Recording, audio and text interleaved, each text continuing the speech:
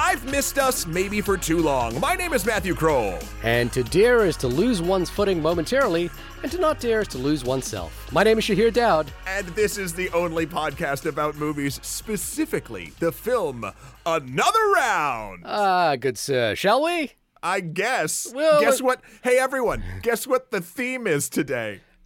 Alcohol. No, it's not alcohol. It's libations. It's salutations. It's sharing of affection between friends with inebriants that lubricate the voice. No. None of those things? It's all of those things. Well, some of those things, but those are, you know what, when you say all those words, you know what it feels like to me? What? Excuses. Excuses?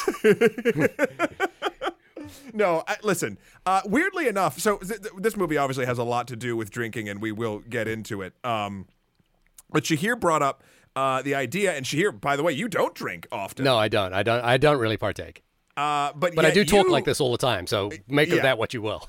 You, in fact, have, you were like, oh, we were just sort of joking around about what we should do in the episode, like, oh, we should make drinks for the episode. And I was like, okay. So I went around Queens and tried and got the ingredients for a Sazerac, like in the film. Yeah. And I gotta say, let me tell you about this adventure. The rye whiskey and the bitters, no problem. Lemon, sugar cube, all that jazz, nailed it, right? Mm-hmm.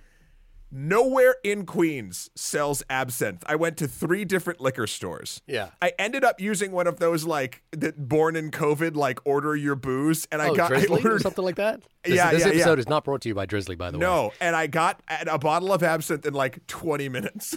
Really?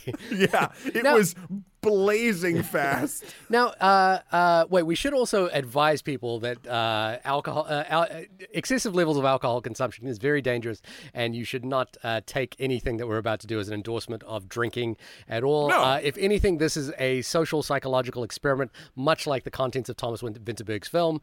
But explain to me absinthe. As far as I understand, like, I know very little about absinthe, but the real absinthe with wormwood is illegal, right? Yeah, it's not. It's illegal in the U.S. We have something different, or maybe it's not anymore. I don't even know it's legal anymore. I mean, everyone's getting away with tax crimes. I'm sure someone's got real absinthe on the blood. But absinthe is a hallucinogen as well as a.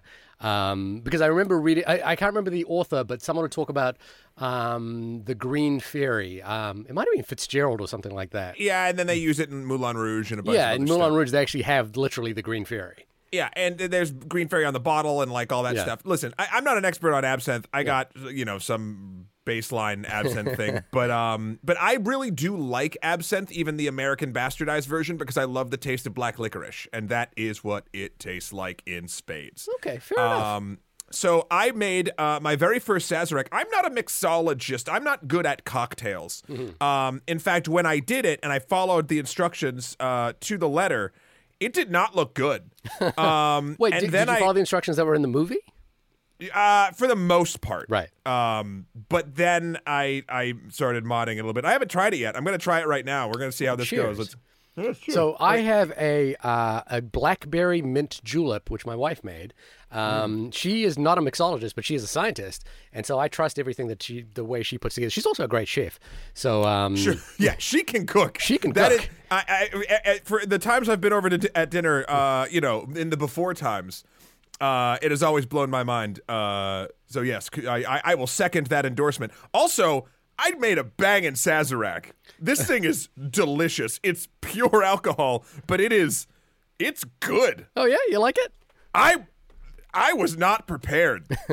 That shouldn't be as tasty as it is. All right. Wow. Well, so like Mads Mikkelsen's character in this film, Martin, when he takes a drink of the Sazerac and he kind of like sputters in almost joyous ecstasy and says, "What is this?"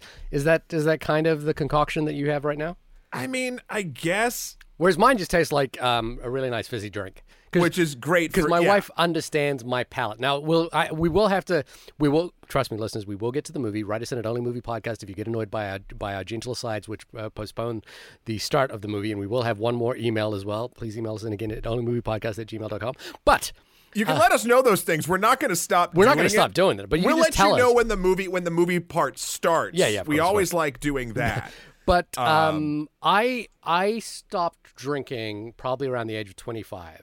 I'm not going to date myself, but it was quite a while ago. And the reason 400 years ago. I'm so old. But the reason I stopped drinking was not like there's no like malaise involved. I wasn't an excessive drinker to begin with. And I really, I remember the moment where I started thinking about the idea of not drinking, which was that I used to play basketball. And there was this one basketball player that I would play against, really big guy, and he was a great player. And normally after our basketball games, we would have a beer at the pub afterwards.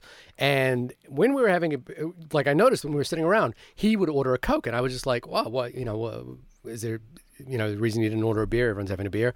And he was like, look, I just don't like the taste of alcohol. And it was like, at that moment, there was like a light bulb went off in my head, and I was like, oh, wait, that's an option? And I was like, and I realized then that all the reasons I started drinking alcohol and that I had drunk alcohol was because it felt like it was the thing to do. And when I stopped to think about it, I was like, I don't actually really like the taste of any alcohol. Like, I don't enjoy a beer. I don't enjoy wine. And then I was like, oh, okay. And so I stopped. And then I never started again. Yeah. It was just one of those things. It's funny, this podcast actually cut back on my drinking because for those who have followed me for a little bit, if there is anybody who has actually followed whatever we'll call my air quotes career for long enough, email us in onlymoviepodcast@gmail.com. If you were a fan of the old SNMR days where we used to drink till the movie's good, one shot being the best, 5 being the worst, because the worse the movie is, the more you need the shots. Me and Steve Buja used to rate movies with shots when in our 20s. I think you made me drink a few of those shots, and I did not do well. When we had guests or whatever, and no one makes you. It's up to you. And by the way, everybody, you have the choice to choose what you put in your own body. But then when we then one day she hears like, hey, want to do a podcast? I was like, oh, do we have to rate it with alcohol? And he's like, no. And then a light bulb went off for me. And like, you don't have to podcast drunk? Oh, okay. But all right. What's interesting too? The social aspect of it is I never drink alone. I don't know why that is, and it's probably more to your point. This talking through a Zoom and having a beverage is the closest I think I come. But like if I'm home, it's water or I used to drink soda. I don't even drink soda much anymore. I have a ginger beer a week. Right. Yeah. Which is non-alcoholic. You know what I have? What I'm putting into my body. We're old as hell. Yeah. You know what I'm putting into my body that is not good is coffee. I didn't used to drink coffee up until the last couple of years, and then. And like, it's not the coffee itself. It's more the ritual of going, like, it's got to be a coffee shop coffee. I want to go to a coffee shop and get a coffee that is like mostly milk and frothiness and sugar. And, it's not really, I'm not there for the coffee. It's the ritual of getting up and doing something. One of my buddies in LA just dropped so much money on an espresso machine. And I was like, what are you doing? And he's like, okay, I drink 2 espressos a day. Do the math. And I was like, oh shit. Okay, you win. All right. Before we get into the movie itself, I just want to shout out my wife again, who made this blueberry mint julep. And a second ago, while you were talking, she knocked on the door and has presented me with a second cocktail. What is it? I'm not sure. I think she's. Can she come in and describe it? No, she walked away because I was taking too long. But I believe it is a chocolate martini, which is what she made for me last night while I was watching the movie, because she was like, I want to experiment with some cocktails. So when for a we're person all vaccinated, I'm coming over. Yeah, you should. Like I say, for a person who doesn't drink alcohol, these 2 drinks combined will be the most I've drunk in a single sitting, probably in 5 years. Well, we are definitely not following the mantra, at least at the beginning of what these characters were doing. Not at all. This will be an interesting discussion just to see, perhaps, one of the other suggestions I had was that we should have measured our blood alcohol level during the conversation to see how it changed as we got further along.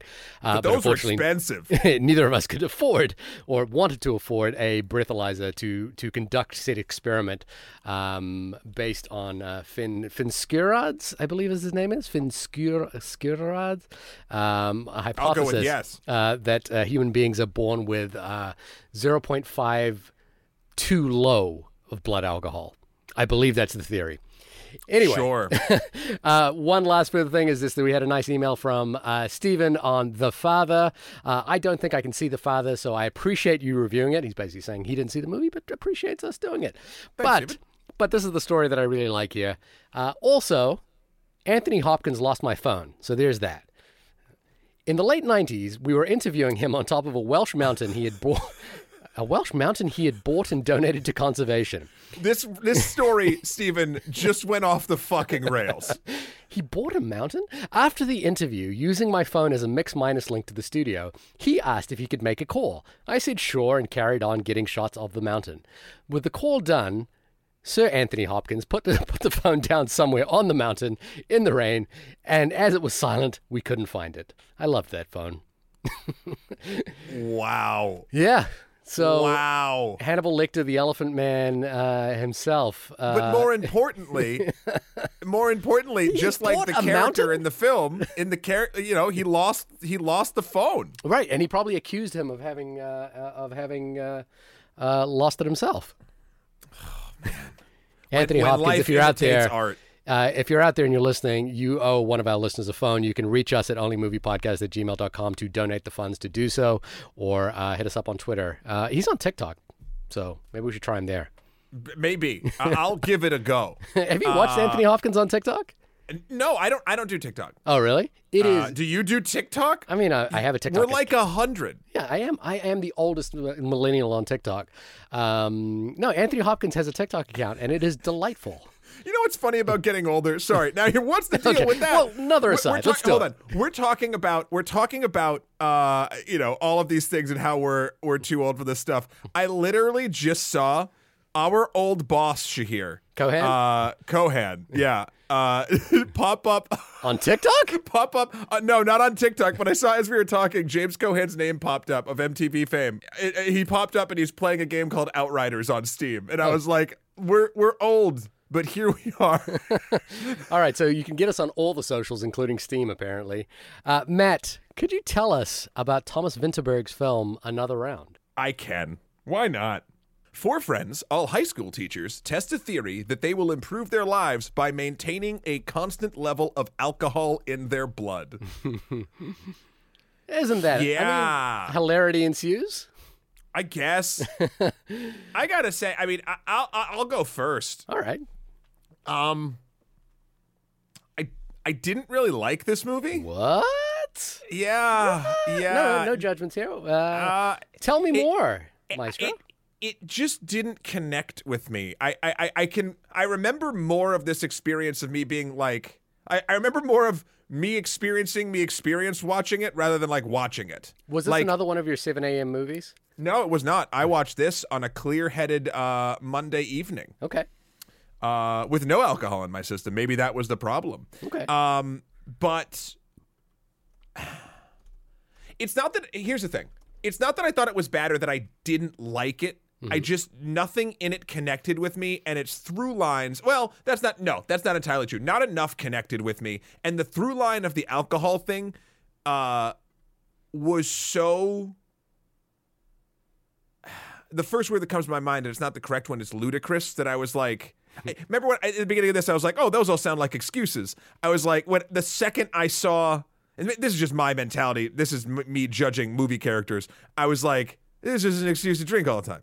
Right. And I get it that there were moments about the characters and their friendships and their interactions with their loved ones and their jobs and etc. And there were moments like that, but this just felt like slowly watching a train. You know exactly where it's going, and then I don't want to spoil anything until we get to spoilers, but like a neat little ending. And I was like, okay, I don't like, and it's made very well. Obviously, Mads Mikkelsen is phenomenal. The other 3 gentlemen whose names escape me at the current moment, I liked their sort of 4-kin friendship. I enjoyed how it was shot. I enjoyed pretty much like the technical aspects of it. I thought it was a very good looking and sounding film. And I can't wait to sort of talk through it a little bit more, because I remember after it I was like, I should have liked that more. And I don't know why exactly. Well, so maybe we can explore that. Yeah, we can explore that in some detail. In many ways, I think some of my thoughts on this film mirror some of yours, which is that I think the resonance of what the central conceit of the film is, mileage may vary, but I agree with you that Mads Mikkelsen's character is quite it's quite a masterful performance in that Mads Mikkelsen has this ability to kind of spin language in quite beautiful ways. Particularly if you watch Hannibal or his, the James Bond villain, but among many things. But in here, he's entirely sullen and downward and like prone to weeping at the slightest moments. And so I think for me, the first viewing was there was several attempts to like try and latch onto the character, which were, mixed. But I generally found it to be a well-considered film. And I am a fan of Thomas Vinterberg. His film Festen is probably one of the great. It's probably the best Dogma 95 film that was ever made. And his last film with Mads Mikkelsen, also a crazy, incredible performance from Mads Mikkelsen, is The Hunt, which is that is an extraordinary movie, by the way. So if you can check it out. I think, though, Vinterberg, who teams up with Zoetrope Films in this, which is Lars von Trier's company, Vinterberg and Lars von Trier have like von Trier in particular, for me, has this amazing ability to take a sort of high concept central conceit like this, like, how can, like what happens if you maintain a blood alcohol level for every day, and really interrogate the idea through their films. I think a film like Dancer in the Dark, for example, from Von Trier, or even The Idiots, which is another Dogma 95 film. The Idiots is basically what if people acted like they were mentally deficient all day? Like, could you form a society around the idea of just being ridiculous? I think there is a much more thorough interrogation of ideas like that in Von Trier's films. And I was expecting, to an extent, there is that in this movie, but I think what comes out of this movie and what I got out of it a second time around, another round, was another round is the kind of the odd sense of joy for living that this film has, despite the depths of darkness that it tends to go towards, and despite the sort of like lack of interrogation of the storylines. And there's a particular storyline that involves Annika, Martin's wife, that I felt like could have been explored a lot further in this film and really wasn't. And despite all of that, I really was latched on to Martin throughout this film and his journey through the kind of depression and highs and reclaiming of his life and sort of re-energizing that he gets through this experiment to the eventual sort of downfall that he has from it, to that magnificent ending that I think everyone has talked about and is quite is easy to see online. So there's a sort of odd response to this film, which is that I appreciate the joyousness of it all, despite feeling that it could be interrogated further. That makes sense. Sure. The conceit of the film, they're like, oh, this study says that we should do this and we should do it for academic principles and everything like that. Like, that feels like the falsest part of this movie. Like, what the characters are going through feels real to me. Yeah, of course. But the conceit of it, but like, I actually have written in my notes, I have something I wrote, really quick jump to drinking all the time. And I remember it just like, it started as the experiment, right? They're gonna do this thing. And then they just go hard. Like, and I was thinking like, these are for supposedly intelligent adult men. And I was like, and the second that they flipped the switch from, like, I think they only like did the actual bit of the experiment, and then they're like, oh, we'll just change the experiment. Like, what if we keep going up with the number? We have to know. It's like, no, you fucking don't. The original experiment was to see if you could keep your blood alcohol content at 0.05 higher than usual or whatever. Like, and then they just didn't do that after the first 10 minutes of the film, and I was like, that's when I kind of got off the train of the drinking story. But Right. it's still like every time it came back, I'm like, this is ridiculous. Like, But it is meant to be like.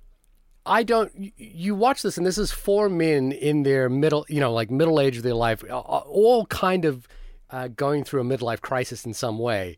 And so the conceit of doing the blood alcohol experiment is clearly just a way to do something to kick them out of their funks. All of them are experiencing a sense of a midlife crisis. And I guess, but like this is what maybe I don't know. I might be latching onto this too hard, but like I was expecting them to, by the end of it, someone was going to admit that it wasn't about the study, and no one admits that it wasn't about the study. Like the study just goes away. Yeah. And I was sort of like, okay. I guess maybe, yeah, and that's the kind of Von Trier thing that I'm talking about, which, like he does really well, which is that they interrogate the study to its fullest extent, sometimes obnoxiously so, but, like the film really interrogates whatever the central conceit is. A great example is Dancer in the Dark, for example, which is like, what if a musical was really sad? And then proceed to just keep really going with it and commenting about it. But like what the characters were going through, Yeah. felt very relatable. The coach with Specs, Tommy, and the I think the youngest of the group, who was kind of married to the rich woman with the two Nikolai? kids who wet the bed. Yep, Yeah. Nikolai, and then what was it, Peter? yeah. So like all of their stories were interesting, and there's something about sort of trying to reclaim something and have this sort of midlife crisis, but I don't know. Like, I think the issue that I have is that the film, again, doesn't really fully explore the limits of this experiment and how it relates to their actual lives. Like, so when Annika, I guess we're going to go into spoilers here. Sure. When Annika and Martin split up, we're sort of left wondering what the reasons were, and then we realize at some point she had been having an affair because, Martin had been kind of depressed. He's an absentee. Yeah, He's sort of a withdrawn ghost. for a long period of time. But you don't really feel the extent of why they separated very fully in this film. And then when they reunite at the end, you're sort of at a, because you're always sort of one half step back behind on that relationship story, it feels a little soft. Similarly, Nikolai's story with his wife and and like feeling overwhelmed by the children in the house, just kind of, it just eventually sort of resolves itself. Peter finds new love, and of course Tommy meets his ultimate demise, because ultimately for Tommy, I think the experiment rekindles probably some latent alcoholism he had, and he is obviously in a much worse place than the other characters. He's divorced, living alone, and obviously not having a good time in life. Oddly, Tommy in this film reminds me so much of Tommy from Trainspotting, who is also a character who's like dragged into the sort of exploits of their friends and ultimately kind of demises because of it. So I can certainly see the criticism, but I think I did appreciate the kind of ridiculous joyousness of it all. And then there is another story to this, which I think, we should mention briefly, because it is being mentioned as the film is been nominated for Best Foreign Film, and Vinterberg himself has been nominated for Best Director, is the story of the fact that Vinterberg, his daughter passed away just as they started filming, and he continued to work on the film as a form of therapy for himself. And I guess part of me, watching it through the lens of someone who is experiencing a sort of kind of unimaginable tragedy, and working through it as they're making the film, and as what we're watching is kind of a document to that, feels surprisingly joyous about it, like in a way that is exuberant. Like when you watch it and with that sort of in mind, the film has this kind of power as a testament to like the power, like the joy of life. And I guess there's another part of me that also really likes that the film isn't not no, what's the word I'm looking for? Not condescending, but not sort of like, it doesn't have a diatribe about alcoholism. It is really like alcohol is a social norm in Denmark, as it is in many countries, and the film says that is both a good and a bad thing. And it doesn't really seem to like take a stance one way or the other on that. You know, like there's no like. Well, elaborate. I mean, none of the. Well, it all depends. One character dies. Like The character dies.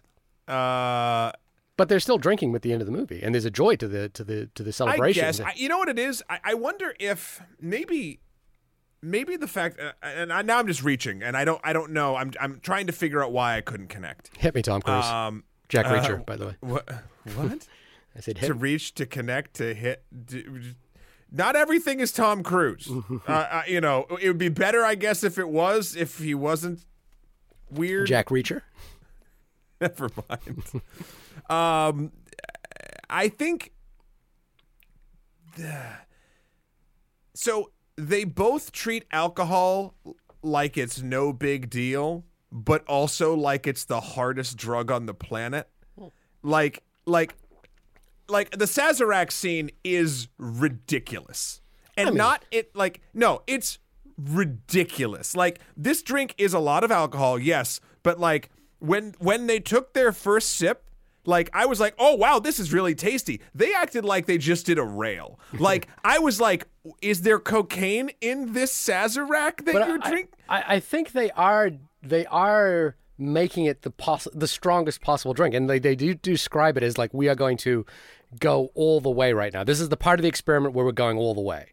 I just made the drink. Yeah. It is no, a but drink. did you put as much alcohol as they did? Yes, a Sazerac is all alcohol. There's there's nothing else in it. I mean, there's a sugar cube and some bitters, which I think bitters might have alcohol in them. I don't know. Oh, and a lemon peel. Like, orange peel in the movie, by the way. Yeah, I didn't have one, so I improvised. But my maybe point maybe it's the lemon that's like. Maybe that's what's swishing. Yeah. But my point is, you're right. They don't take a hard stance on alcohol, but they also make it like, because two reasons. One, they go 0 to 60 and like they might as well be part of Dom Toretto's family, because for that quarter mile they're free. They go so fast and furious from like, hey, let's try to maintain a nice light buzz to make sure we perform better, to like, woo! Like, so there's that sort of like thing. That's that sort of like dragging on your back, and then the Sazerac scene. I was like, when are they going to start doing heroin? I was like, what is happening? Like, it didn't feel real. Right. And so this is what it is. I got it, maybe. Okay. The journey the characters go on, separate from like the alcoholism or the alcohol that they consume, and a lot of them are alcoholics or have alcohol, I don't know. Alcoholic tendencies, yeah. Alcoholic tendencies. I can't speak to that. I don't know. I don't know enough about it. I don't want to quote anything about that particularly, but their lives outside of alcohol, even though alcohol is a catalyst for those moments, feels real. Right. Every time they're drinking and like talking about it and like making a huge deal, it feels weird. How so? Like, it doesn't feel like real characters or people anymore, because and or maybe just to me, right? Because I've never had anyone in my entire life from when I didn't start drinking until I was 22. Okay. So, but I saw people drink. My friends in high school drank. My dad and his buddy had some beers. Like there's just the one time. Alcohol. Yeah, just the one time. Yeah, it was great. It was a magical night. Yeah. But like, so I've been around alcohol most of my life. Yeah. Actually, and I've also not been around, like, my mother doesn't drink. Right. So like there's sort of a whole bunch of stuff there, right? This might explain a lot about our relationship, by the way. Maybe. So since I've been around alcohol all my life, I don't really, even for me, it never had the reverence, I think. Right. That this movie gives it. And that felt odd to me. Now, granted, people have different experiences, and maybe that's why this mileage doesn't go for me, because my experience doesn't mirror this. And I know that it can, but just the way that it was presented, maybe it mixed with my own experiences with alcohol, I didn't it didn't make sense to me. And when the movie stopped making sense, that's when like I every time they went back, it would knock me off the train. And then when there'd be a beautiful scene between Annika and Martin, like they go camping or even afterward in the kitchen, like there's moments where I'm like, oh yeah, I care about these people. Let's see how this goes. But then when they go back, it's like, okay, now we're trying point 1, 2, and I don't care. Like, this is stupid. Like, I think I saw the acceleration of their experiment kind of going accordingly. Which is that when they do the 0.5, which is admittedly I think quite a high level of alcohol, they suddenly reclaim some joy in their life. Like their teaching suddenly goes well. Martin starts to like connect with his family again. He loosens up. Yeah. He loosens up. Like Tommy feels joy when he's coaching again. Everyone kind of seems to get, a sense of reclaiming their lives. And then they say, well, what happens if we go, like I think Martin says, I think there's really something to this. What if we try it a little bit further? But that's stupid because but let me explain this. You hit the nail on the head, I think, for me, right there. The experiment is keep your blood alcohol low. And look, oh my God, your life is getting better. You're a little looser. You're enjoying your job more. Holy shit, this is actually working. No sane person not being addicted to a substance would go and be like, oh, this is working great. You know what probably would work better? More of it. Because then it loses the thread. But that is the absurd, that is the experiment itself is inherently absurd, right? Like it is silly. Sure, but okay, and yes, the acceleration of it is equally silly. This is it. This is it. This is the final word. So the experiment itself, of course, is silly. We understand that, right? But and so I can even get through that in the film. Here's where it bucks me hard. They do this with a little bit of alcohol, and they see their lives get better. Their lives are better now, right? No, hold on. Okay, So, why drink harder when everything that these men in their 40 plus years on the earth each has told them, like, oh yeah, maybe I shouldn't be drunk at work because that won't go well. Right. They get to the results. They get to the results they want, and then they're like, nah, bro, hold my beer and go further. It made no sense. Are you confused by addiction? But here's the question: are they addicts? I think the film is bringing up the certainly in the case of Tommy. One of them definitely is. And I think the sort of tendencies of alcohol addiction come up throughout this film, and that scene with the Sazerac drink is kind of the escalation point where they decide to go all in. Like it doesn't seem unrealistic to me that if you're like we've all been on drunken nights where we're really happy and we're like, what if we just go a little bit further, right? Like we've all done that. Right, but that's a night. This is a weird thing, and the experiment is ridiculous, and they're basically doing the one night thing every day, right? Maybe that's where it bucks me. Listen, I've had and this is no experience is a monolith, right? Yeah. I don't know how much alcoholism you've dealt with your friends or your family. I've dealt with a decent amount. So I know what some elements of it look and feel like, and again, none of this felt like anything I had everything felt like a little bit Bizarro World. and it hurt my experience of taking it seriously. I won't dismiss that.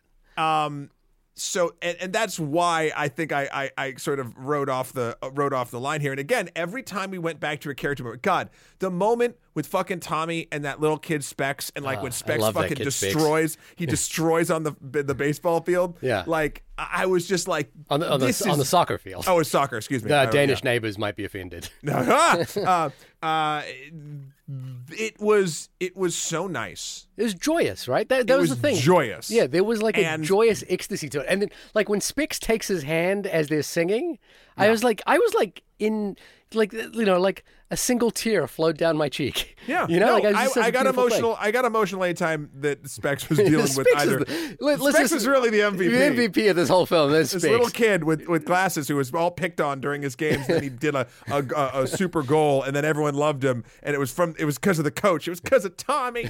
I love. I'm glad that Tommy didn't do what Peter does at the end of the film, which is give his student a little bit of alcohol. I'm glad Specs didn't endure that. I was relieved about that. So you know what's interesting? That was a moment where I was like, the movie felt like it was on the rails again. Huh. Oh, back on the rails. Back on the rails. Okay. The alcoholism, again, not every... I hate talking about it because I don't want to be like, well, my experiences are the way it goes. Right. Like, that's not how this fucking works. Right. But is can be a before it becomes a chemical addiction, it can be a taught thing. Mm-hmm. It can be passed down, etc. And I saw a lot of that. I saw a lot of that in that moment. And again, it's not to a family member or anything, but like, yes, is he helping that kid in that moment? Yep, 100%. He did. He passed his test. He was super anxious, and but that is a solution that will bear the fruit of more problems for that kid possibly down potentially, the line. or it may not. That's the thing. It may or may not. Like those kids are drinking anyway. It's not. Right. It's not that he's not introducing him to alcohol. He's just introducing him in the wrong context, right? I get and that's what it is. Like the first scene is them all doing the lake crate run, which is drunk games and things like that. Like it's weird. Maybe this might be my own unpacking. Maybe this is too much into my own psyche. But like drinking hard, as long as you're of age and a consenting adult, your life is your business, right. And if you're not hurting anybody, so like running around doing the lake drinking games, etc. That's all cool for whatever you want to do. But like when you are a educator and you're bringing it into into the place of education and that's a weird enabling action. That's not he's not like introducing him like, have you heard of this thing called beer? Like that's not what it is. Yeah. But like he's making it okay for that to happen. Did it help the young kid in that moment? Yeah, he was less nervous and apparently he passed or whatever. So like more cool. about Kierkegaard at that moment. Yeah. But at the same time, it kind of, and I know the movie's not about this other stuff, but again, I'm seeing it from a larger thing. Like, there are other ways to help people with anxiety than be like, here, just drink this vodka. Right. Like, but would that be this movie though? No, but I think that's why I don't connect with this movie. Right. So like, yeah, no, that's fine. I get that. And in fact, the thing about this movie that kind of it reminded me of is I don't know if you ever read the 80-year Harvard story. The 80-year. No. What is this? So Harvard University, there's a great TED talk about this, and then you can actually read some of the findings here. Harvard University, I think in 1920 or 1930, decided that they would track over the course of their entire lives. I think I can't remember how many students it was, like a huge number of students, and basically record their lives and data points from their lives over for the entirety of their lives. And the study has extended where they have started following their kids. I believe JFK was one of the participants. The Washington Post. Is this Clone High? It's Harvard. And it's funny, there's a joke made about the fact that they also, at the same time, found men who were in dire poverty and followed them as well. They wanted to model predictions of behavior and see if they could predict who had the most fulfilling, whose lives went off the rails. What were the indicators about that? And they published their studies, I think, in 2009. They're really fascinating. Now, of course, there's a couple of inherent biases that were brought into the study. First of which is that when they started the study in 1930s, only men were admitted into Harvard, and so ergo the people that they followed were only men. Women have been brought into the study now, but of course, this is all part of the inherent biases of the of what had happened. Their findings were that the most prevalent indicator of a happy octogenarian was not your health, but the most prevalent indicator was the strength of your social relationships. Yep. People who tended to be lonely earlier on had far severe health problems later in life, versus people who had more fulfilled relationships early on were, would have better lives as they got into their old age. And then this was but I recall this because again, I chose not to drink, and so it was this finding sort of validated some things that I thought about, but was really interesting was that they found that one of the biggest determinants of negative impact in an older person's life was alcohol consumption and the excess use thereof. And what their findings were, alcoholism, this is from the study, alcoholism is a disorder of great destructive power. Alcoholism was the main cause of divorce between the Grant study men and their wives. Strong correlations with neurosis and depression that tended to follow alcohol abuse rather than precede it. And together with associated cigarette smoking was the single greatest contributor to their early morbidity and death. In the case of happiness for men tracked over their entire lives, the single detrimental factor they found was loneliness and alcohol. And alcohol is one of the I think the second or third most deadly intoxicant, killer of people on the planet. And here's the truth, I think. And this movie, I don't know if this movie does right by this truth. I don't know. Maybe it does in certain ways and others it doesn't. It shows a lot of young people drinking hard and partying. Mm-hmm. I drank hard and partied when I was younger in college. Again, I didn't drink till I was 22. Drank hard and partied like a year ago at my place. I'm just kidding. I wish. No, but I will. And I used to throw, I'm just trying to sort of think of my own alcohol story. Mm-hmm. I probably drank pretty hard until I was maybe like early 30s, mm-hmm. like maybe 30, 31. Because I used to have a place I could throw parties and like do crazy stuff, and like you've been to a few of those here back in the day. Like it was ridiculous. I don't remember it. Yeah, well, there was an ice luge involved. Yeah. But then I sort of started not as much, and the interesting thing sort of around that is I made it so my life was less socially around alcohol. Like the alcohol was not the point, right? Like the social moments that I had were not based around, oh, everyone's getting together to drink. It was everyone's together already and we might have a drink. Mm-hmm. And I wonder if as we get older, like, you can kind of see it here, right? Like, the kids are all drinking, and most of them are fine. Mm-hmm. The adults start drinking. Well, there's much more at stake. But the adults start drinking, and it starts having.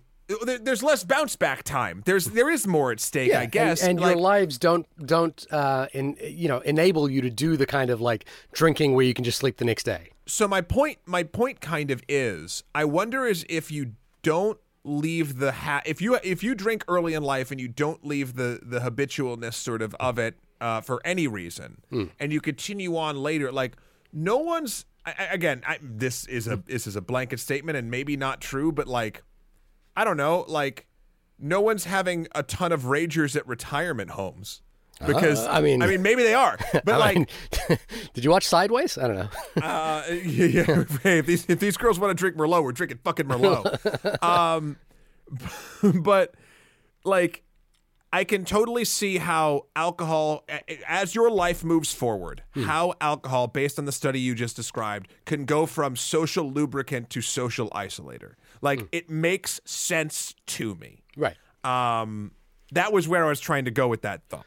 Right, and these men in this film are like at the edge. Yeah, and like it's funny because I'm the teetotaler in this discussion here, but I think the film doesn't feel like purposely doesn't feel like misery porn about alcoholism, because I think there's an acceptance in the film that alcohol is a part of lifestyle, culture. It may actually be positive to an extent, and I think the film is kind of balancing that out with this sort of on the back of this absurd theory that the students have, that the men have, that their lives could be improved by it. But the thing is, they know very well, I think, which is why the experiment gets given up so quickly, that the notion that you need to live at a 0.5 blood alcohol level is absurd. Even as Martin is explaining the distinctions between, like the idea that Churchill's alcoholism contributed to his competency as a commander. Yeah. It's ridiculous, but it's momentarily ridiculous, and it's filling a void that all these men have in their lives. But this is the thing. The movie doesn't even give it a chance to call it ridiculous. They just move on. Like, it's all great, and then they just move on. Now, Right. what I kind of wanted out of this, and I guess it says in a roundabout way, is like, oh yeah, maybe this is true. However, but it's impossible. Yeah. I kind of wanted that, and they just sort of dropped that thread. Right. And that's the kind of thing I think you would get in a Von Trier film. Well, then get Von Trier over here. Von Trier is I'll make him a Sazerac. I did not see the house that Jack built, but I hear that's pretty far off the rails. Yeah, no, I certainly, there's a part of this that makes me, that again thinks that the idea isn't interrogated as fully as it could be. And in terms of the detriments of what could go wrong, I feel like one thing that happens is the film doesn't give each character enough time to explore the depths of each character. There isn't enough.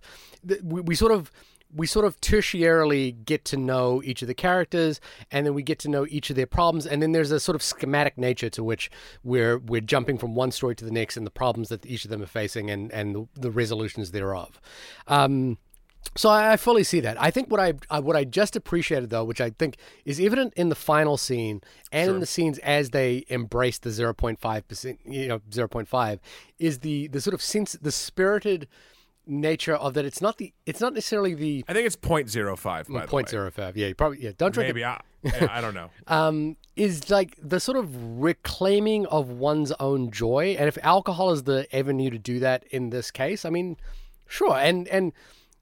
Two or three of the characters kind of move on from that and kind of decide that this is not really how they should live their lives, but they continue to drink. It's not like they completely reject. It's not like Trainspotting where where they have to go cold turkey and then miss the high kind of thing. They're just kind of like, well, no, that was the thing we tried, and it's a midlife crisis kind of thing. Like what I liked is when Martin goes on the hiking trip and they would cut to the inserts of like what their blood alcohol were at certain moments, he was at 0 during the entire the canoeing trip. This is what I loved about this movie. Like in the beginning, and I was like, okay, this is interesting. And maybe I'm more interested in the actual experiment than the film that's sort of talking around it. Yeah, I think the film is sort of interested to an extent. And then it just drops it. Yeah. But I love that they're like, hey, listen, we want to maintain this level because this is what the study says. Also, that means no drinking on weekends. Yeah. And I no was drinking like, after 8 p.m. Yes. And that is interesting to me. Like, and it just drops it. And Yeah, I was okay. Yeah, I think as we kind of alluded to, I think that the film is less interested in like pursuing the limits of the study as it is in the sort of moments, like finding these moments of joy in these like little character moments, which I think are beautiful. Like there is Vinterberg, again, Festen is such an incredible movie about like, it's about abuse and then reclaiming of one's life after abuse. It's a Dogma 95 film. So Vinterberg and Lars von Trier and a couple other filmmakers around that period, made the proclamation of Dogma 95, the idea that, you couldn't film with camera lighting, situations had to be naturalistic, dialogue had to be naturalistic. There was a whole bunch of rules about Dogma 95. Actually, I've got it in front of me right here if anyone's interested. Shooting must be done on location. The sound must never be produced apart from the images or vice versa. So you can't be, music must not be used unless it occurs in the scene in the shot. Camera's got to be handheld. when I learned about Dogma 95 in college, Yeah. it blew my mind. It's And amazing, right? Like it's- because Festin and the Idiots are so good. Yeah. Like I think Julian Donkey Boy is the only other one I've seen. I've seen Italian for Beginners as well. that seems familiar. Yeah, Festin is the reason the Dogma 95 experience was so good, because that film is phenomenal. The reason for the season. It is the reason for the season. And, so Vinterberg's interest in human beings is really phenomenal. Like, whereas Von Trier tends to be much more interested in philosophy and ideas. Look, I love Lars von Trier, but he is quite possibly insane. Maybe in a kind of delightful way, but and Wow. he has made some of my favorite films. But I think, Vinterberg is much more interested in the kind of humanity of it all. And I think to that extent, there is this sort of like joyous spirit in this movie that I did respond to, that I did like, that I did feel like connected to. And I did feel, this is the other thing, because my wife and I watched it together, and she was like, the words she used, I recall, was like, it was so wonderful to see a movie about grown-up problems. That's the way she described it. She said, Yeah, it was okay. like, it was delightful to watch a movie about grown-ups having grown-up problems and like still be joyous and fun. That makes a lot of sense. Yeah. By the Yeah, way, Shivali snuck in while you were talking, and I didn't want to stop you in your train of thought, Oh, of so course. I ducked out very quickly. But she handed me a drink, and she handed me a chocolate martini. A So I'm second on, one? yeah, I'm on my you second have- drink right now. No. You're on your third drink. No, I'm on my second Because- drink. No, she handed you a chocolate martini before. You talked about it. No, the chocolate martini was last night when I watched the movie. No, I'll go back and listeners. I'm going to listen to this too, and maybe I'll be like, oh no, I'm wrong. But you said she snuck in during a conversation earlier before this, like 30 minutes ago, and dropped you off a chocolate martini. I think I said she was going to drop me off a chocolate martini, and she I had don't done think it. I don't actually don't think you did. Maybe, who knows? Take bets. Maybe we're already too gone to know. I'm at 0.7 right now. Who knows? You don't know. We couldn't afford the breathalyzer. Don't pretend like you know. I get what you're discussing. I get the and what Shivali saw, the story for adults. That makes total sense. But and that's why I think I gravitated towards the moments when they were outside of the experiment, because that's when they were acting like adults. Right? And the rest was like kind of like idiot children, which I guess is cool. I don't know. I maybe this is my own relationship with alcohol talking. I see alcohol as a loan. Alone. You are taking let's pretend for a moment that that good times, like when you are having good times or good feelings or whatever, is a resource. Alcohol is taking, like, you're basically like taking future good times and using them all to make a one time in the present even better, because later on you will have to pay either physically, mentally, emotionally for your good time you had before. And there's ways to mitigate it, just like you can take loans to start businesses and have them be successful and not be destructive. But there's a lot of loopholes and pitfalls that you can fall into. And this experiment just sort of broke that mold for me, because not even the experiment itself, just the way they handled it and the movie presented it. Right. And again, I don't want to. I do not want to poo-poo this movie. I think it is very well made, and the performances are stellar, and there's a lot of love and care put behind it. But I think it has a solid structural problem when it's based around this study and characters doing it that actually don't really care about that thing, or they drop it very quickly, at least from a point of prominence, when in the beginning it is like everything. Right. I guess that's kind of my final thought. Yeah. I don't. What I would like is for people to still watch this movie, preferably people with different experiences with alcohol from you or I, Shahir. And I'd love to hear about your thoughts about this film, onlymoviepodcast@gmail.com. Please let us know, because I think something like this is an interesting cinematic touch point, because I'm pretty sure, even if you don't drink, everyone has a personal relationship with alcohol. And I think that personal relationship with alcohol and watching characters go through something like that the mileage is going to vary depending on your own personal experiences more than other topics, possibly. And I'd be very interested for people that are teetotalers, for people that are fucking weekend warriors, like whatever, for people that are drinking at 2 on a Tuesday. Like, I want to know how this movie affects you, and if you have the same problems as I did, or if they are completely gone. Like, that interests me. Right.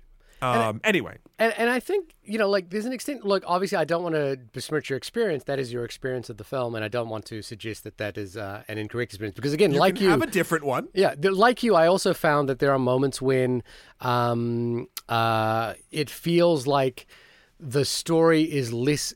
There's far more to explore in terms of what happens to these characters and how their relationships actually work. Yeah, I would like to see more. Yeah, I did find on a second viewing, there was just a richer undercurrent to it all, which is that I felt the relationships between the characters more. It's not explained, but I felt, like there were little details like Tommy's old dog that is like near death. Oh yeah. And the fact that like he's wearing mismatched socks, and Martin points it out and he says, look, nobody's going to care because he's been living alone. He's divorced now, and he's constantly and he says to Martin, I'm rooting for you and Annika because your success as a marriage validates to me the idea, like, he doesn't say this, but like what we feel is like your success as a relationship validates the idea that relationships can work when mine has failed so miserably. So like I think in a second viewing, I felt all of that more. And again, it's not explained. But there's a weird thing, which is that I think there's a lot of conversations about the relationship that this film has to alcohol and alcoholism. But I feel like it's not that... Like, alcohol is the mechanism by which the film begins. It is not the mechanism by which the film ends. And it is, as you've kind of described as well, it's also an idea that the film kind of lets go of fairly quickly. And I don't think the film is really, taking a morality... It's not a morality tale about alcohol or alcoholism. It's about these four characters, their relationships, and their midlife crisis.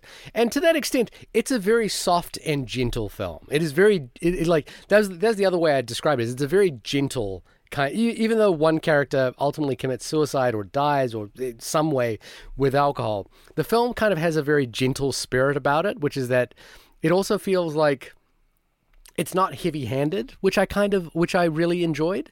And again, I don't want to make too much about Vinterberg's personal tragedy as a framework device for the film. There's a challenge with Zack Snyder's Justice League of doing the same thing. Of framing the reading of the film around the director's personal story. But there is like, if we were to read it that way as a reflection of navigating life, and again, you can read about Vinterberg talks about this openly. His daughter was reading the script and would give him notes, and she was a frequent he would send her drafts and things like that. And then she passed away, I think, in a car accident just before they started filming. And, the way he describes it was that making the movie just kind of kept him alive as he was going through the worst part of his life. And it was just a way to kind of like find joy and find moments in his real life. And like, sure. I think even if we were to use that as a loose framing, it does suggest sort of a gentle spirit about it. There's a gentleness about the way this film treats its characters and treats its audience. It's a the Festin, the celebration, is a bit of a misnomer of a title, but this film feels like a celebration with an equal measure of life is a tragedy and a comedy and joyous all at the same time. And that can be that is what the spirit of life is. And I think I responded to that side of it more. I 100% agree with your comments that the film ultimately belies the schematic that it sets up, somewhere along the lines, and doesn't interrogate those ideas as fully and as thoroughly as it could have. Yeah. But I still respond to Mads Mikkelsen jazz dancing.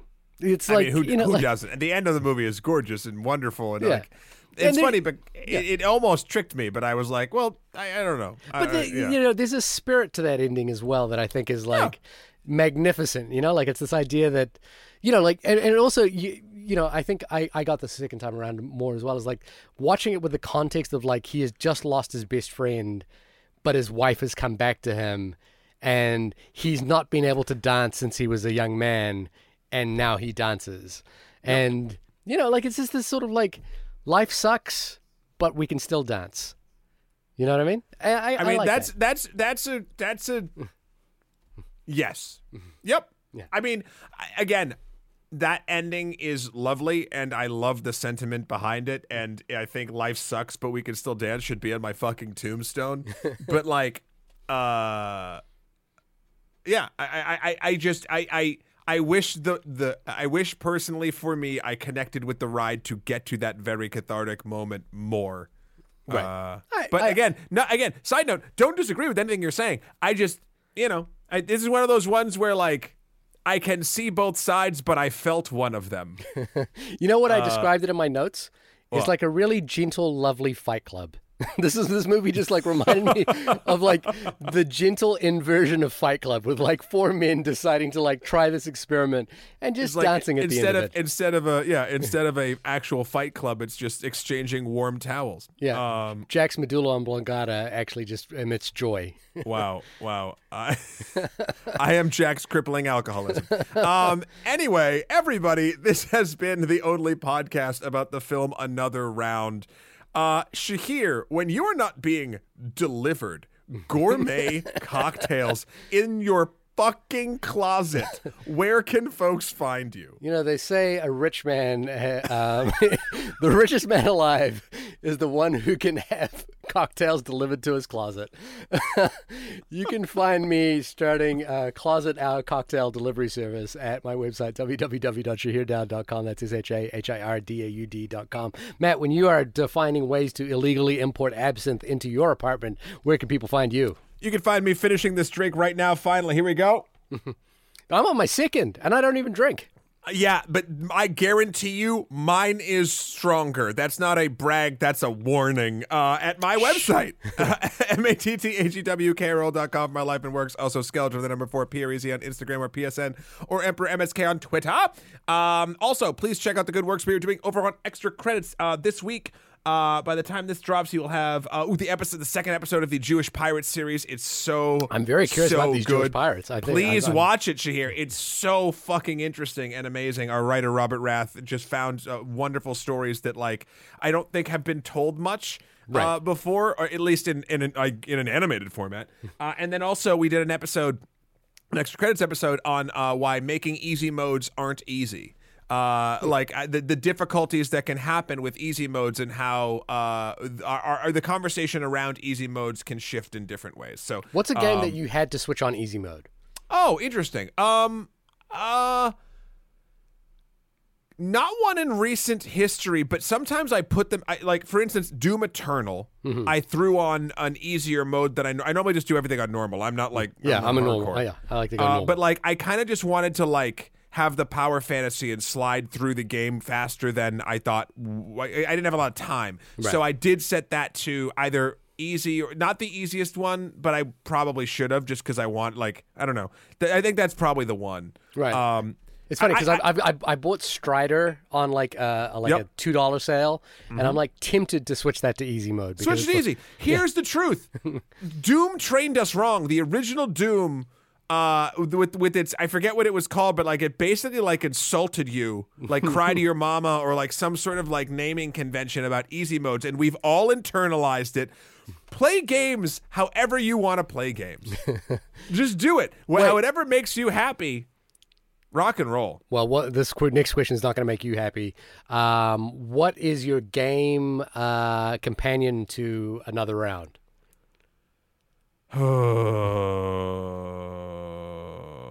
Let's go. What's a game that central conceit is interesting but doesn't connect? Control. Oh, okay. The game Yeah. Control. I've been curious by Control. I heard like a few friends have really recommended it. I am interested in it so much more than I want to play it, and I think I've started it, and I'm like, I've talked to my buddy Arthur, who's our community manager over at Extra Credits, and he's been playing it on stream, and he's like, yeah, I get it. I don't know, like I keep sitting down to play it, and then I'm like, oh, but Spider-Man.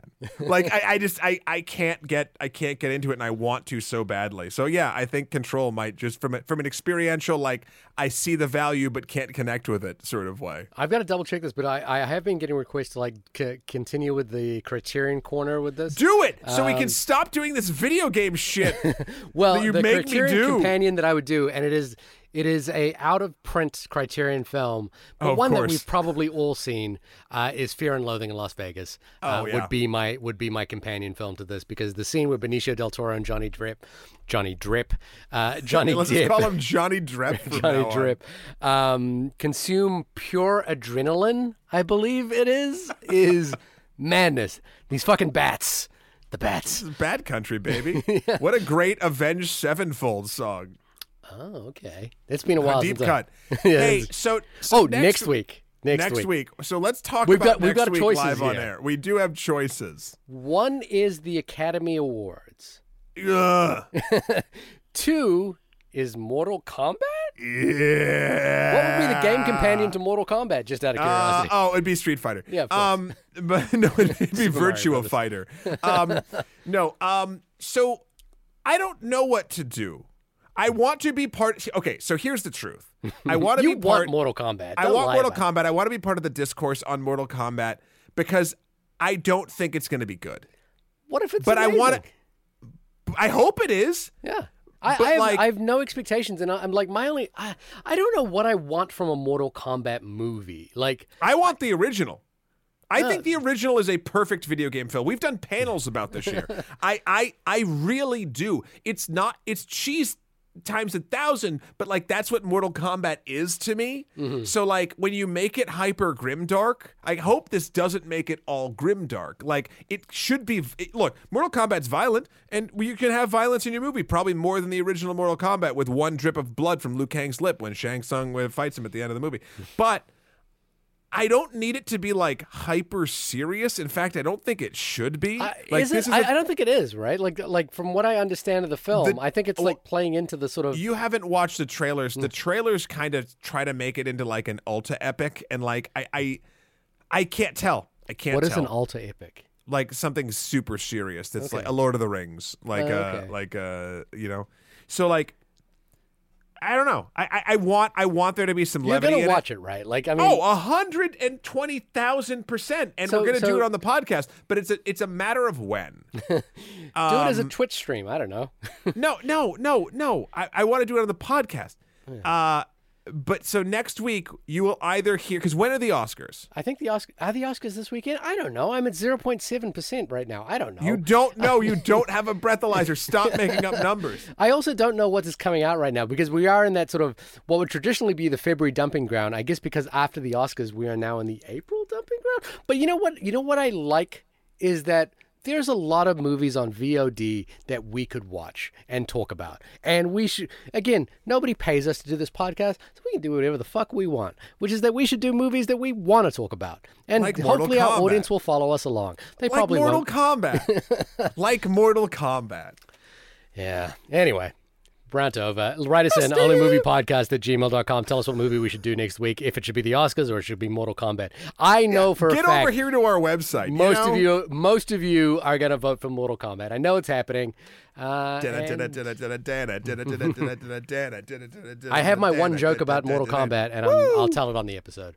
Oh, you're going to save it? Good. I think I've told it before. It's the only joke I have. Save it. Yeah. Save it.